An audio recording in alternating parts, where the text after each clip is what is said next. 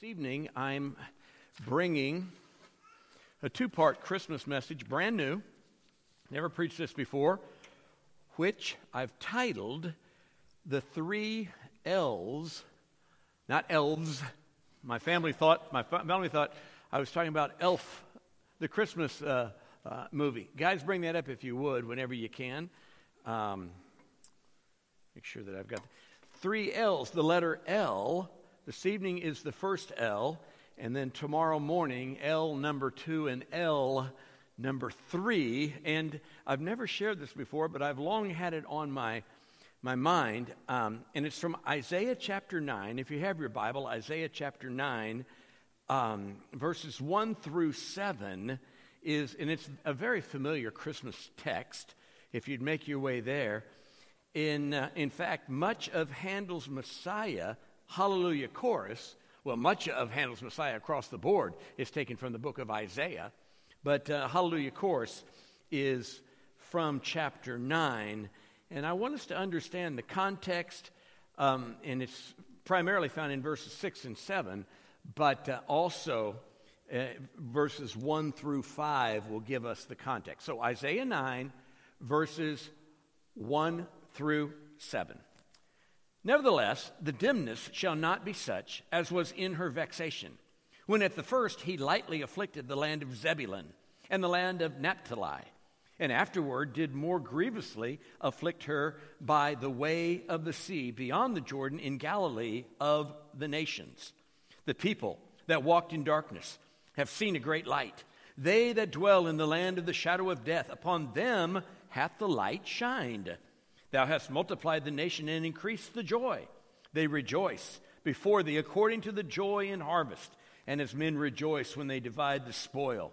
For thou hast broken the yoke of his burden, and the staff of his shoulder, and the rod of his oppressor, as in the day of Midian.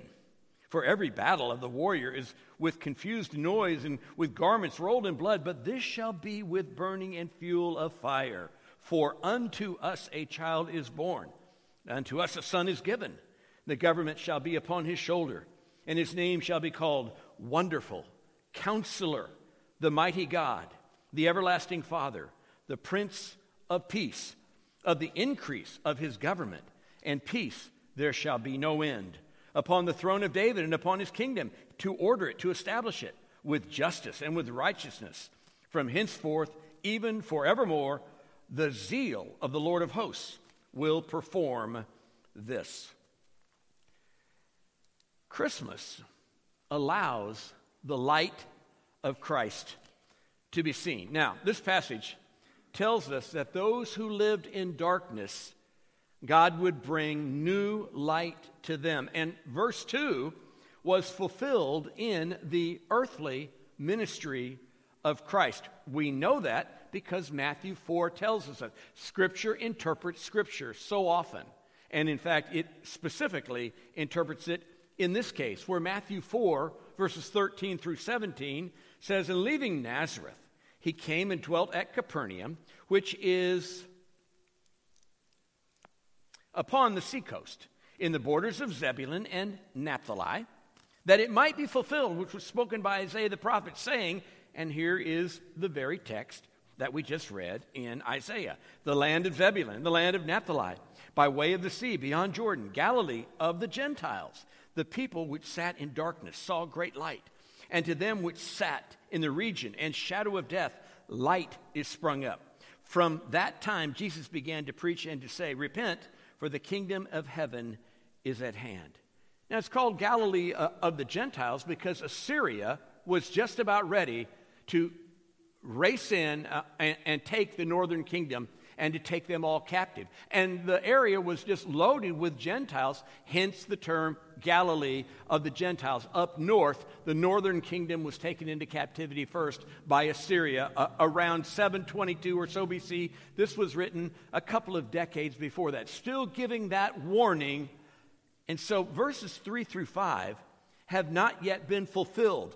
They've not yet seen, and the world has not yet seen the promises of verses 3 through 5. But just as sure as the first part was fulfilled with Assyria coming in, taking over the northern kingdom. A century later, Babylon taking over the southern kingdom. Just as sure as that was prophesied and it was fulfilled, folks, so too will the fulfillment of all of this text be fulfilled. One day there is going to come a time when peace on all the earth will reign, because the King of Kings and Lord of Lords will be on his throne. It's not yet happened, but it's sure to happen. One day, the people of God will be at peace with their enemy. And it even uses the illustration that he's going to break the yoke of their burden in verse 4, as in the day of Midian, just like in the book of Judges, where God gave victory to his ethnic people, so too they will be liberated one day. Now, how is this going to happen? Well, verses 6 and 7 tell us. See, it leads right in. The context of verses 6 and 7, that we're so familiar with that a child is born, a son is given, the government shall be upon his field. We know that. We hear it time and time again. We hear it sung, we hear it preached, we hear it read, recited in and around Christmas time. That is the context of how the ultimate liberation will take place. So to be sure, in his first advent, he came to set the captive soul free. But in his second advent, he's coming to set free all those who have looked to him for salvation, where he will rule and reign one day. Notice in verses 6 and 7, it says it will happen by the Son of God. That is, there would be the child would be born. That speaks of his humanity. And then it says that the Son will come. It doesn't say that the Son will be born. It says a child will be born. That is speaking to his humanity. Why doesn't it say that the Son will be born? Because he always has been. Amen? It's the eternal Son of God, without beginning, without end, the Ancient of Days, the one who's going forth. Micah 5:2 says he'll be born in Bethlehem, but his goings forth have been from old, from everlasting.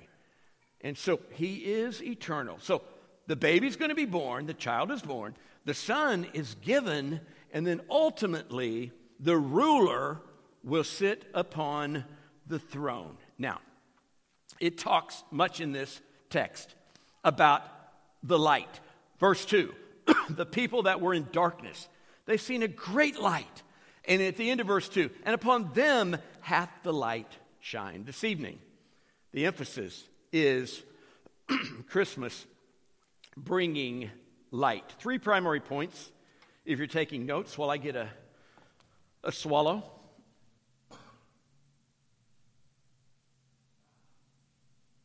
I was hooping and hollering too much today when my 10-year-old grandson beat me in ping pong,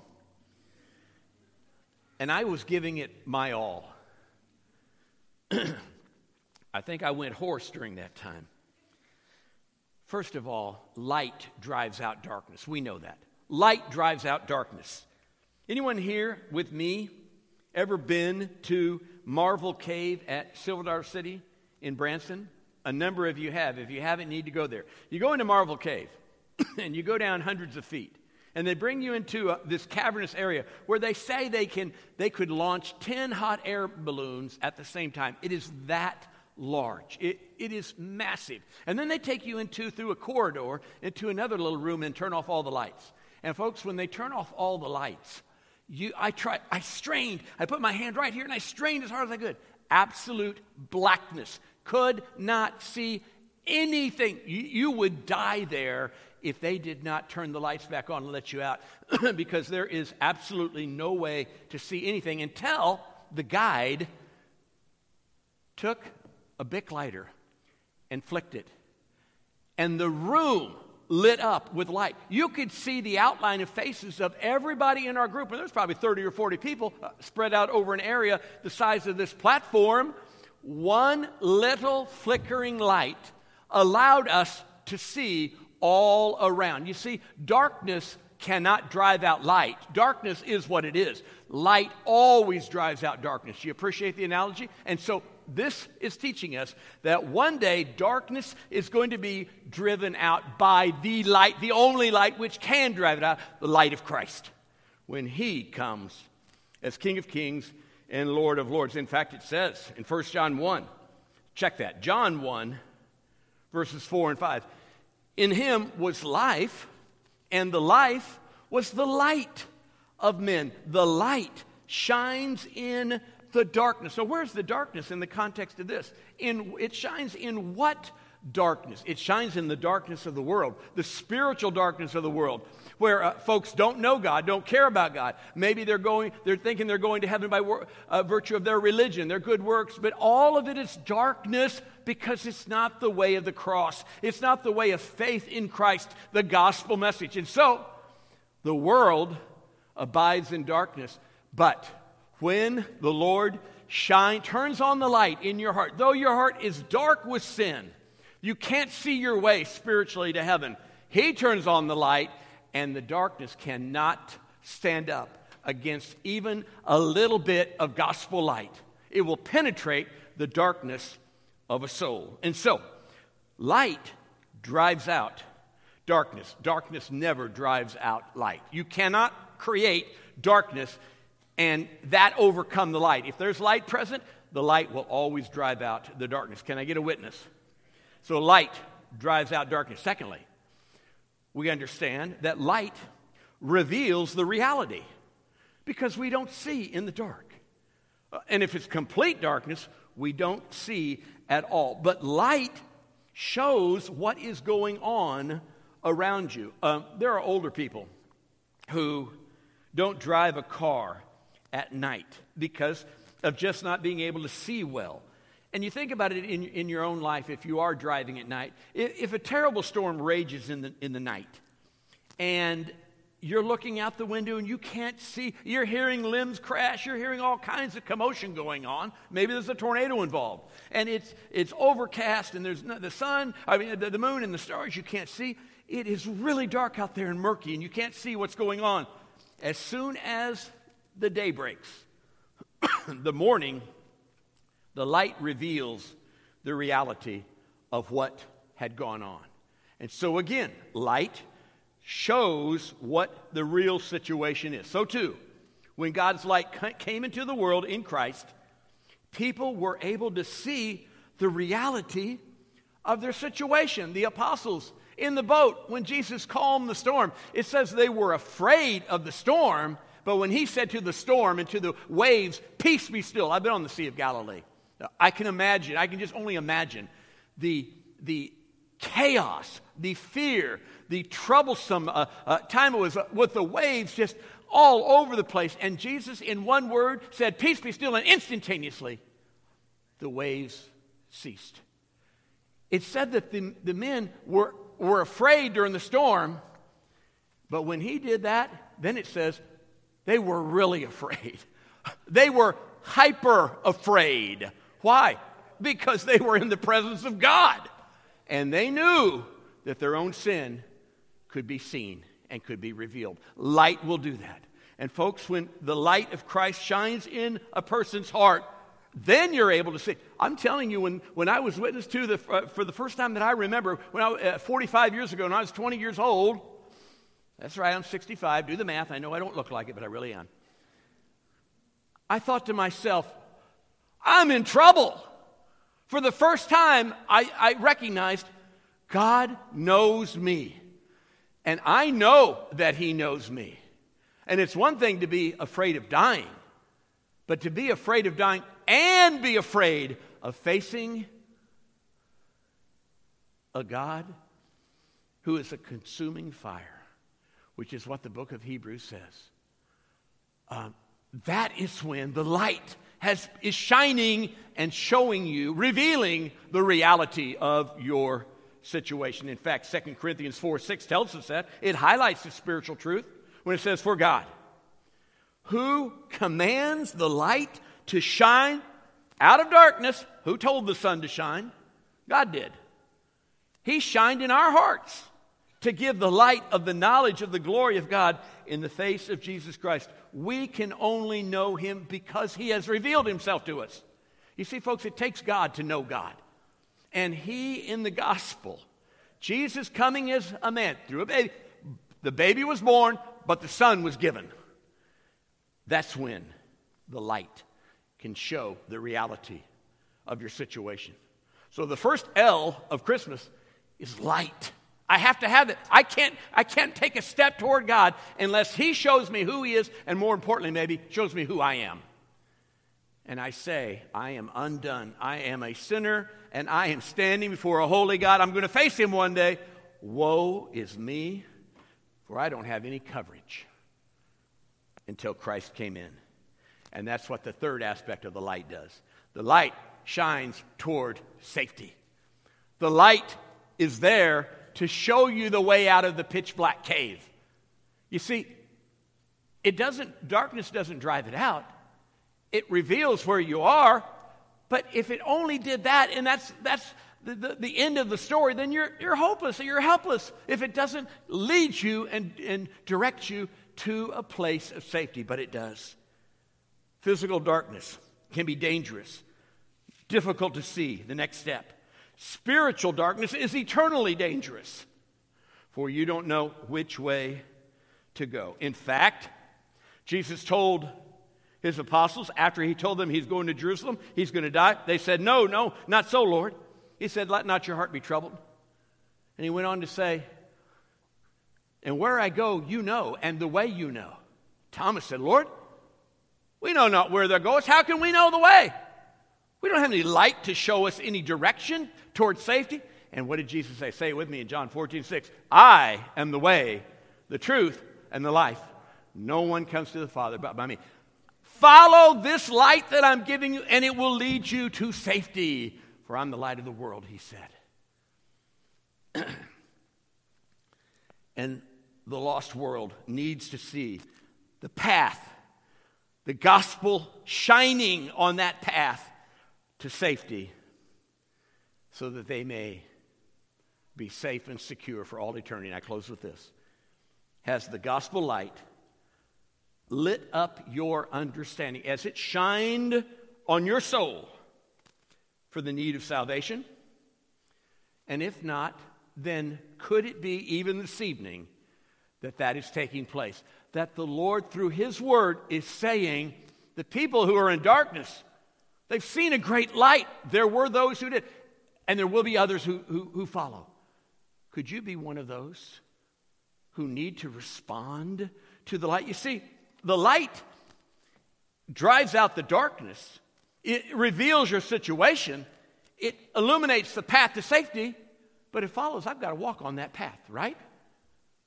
You with me? The light doesn't carry me. I have to, by faith, say, the light is showing me the way to safety. I'm following that path which God has providentially, mercifully illuminated so that I can see my way to safety. The cross of Christ. Faith in him is that path, and his word is showing you, and even this evening, this emphasis on God lighting your way. And so, if you don't know him by faith, call upon Christ. If you do know him, then let this be a reminder for each one of us that we're to let our light shine so that the world may know who God is, may know where they are, what situation they're in, and by faith call upon him. This little light of mine, sing with me. I'm going to let it shine. Oh, this little light of mine. I'm going to let it shine, let it shine, let it shine, let it shine. Hide it under a bushel. I'm going to let it shine. Oh, hide it under a bushel. I'm going to let it shine, let it shine, let it shine, let it shine. I don't know any more verses, but you understand. What was that? Blow it out. I'm going to let it shine. Won't let Satan it out. I'm going to let it shine, let it shine, let it shine, let it shine. Well, you understand. Amen. You understand the emphasis in this text. Isaiah chapter 9, a light drove out the darkness so that the people could see the reality of their situation and be on the path of safety by faith in him. Lord, I'm thankful for your word and the truth of it. What a glorious text this is, to know you and to make you known in our day. And so, Lord, would you, even in this time, touch a heart, someone who doesn't know you, maybe a church member, maybe someone who has heard the gospel 1,000 times, but even tonight, give faith. And Lord, by way of internet, those around the world who access this particular worship service, touch hearts out there as well. And may we worship you now as we remember what you have done for us in observing the Lord's table. Lord Jesus, in your name.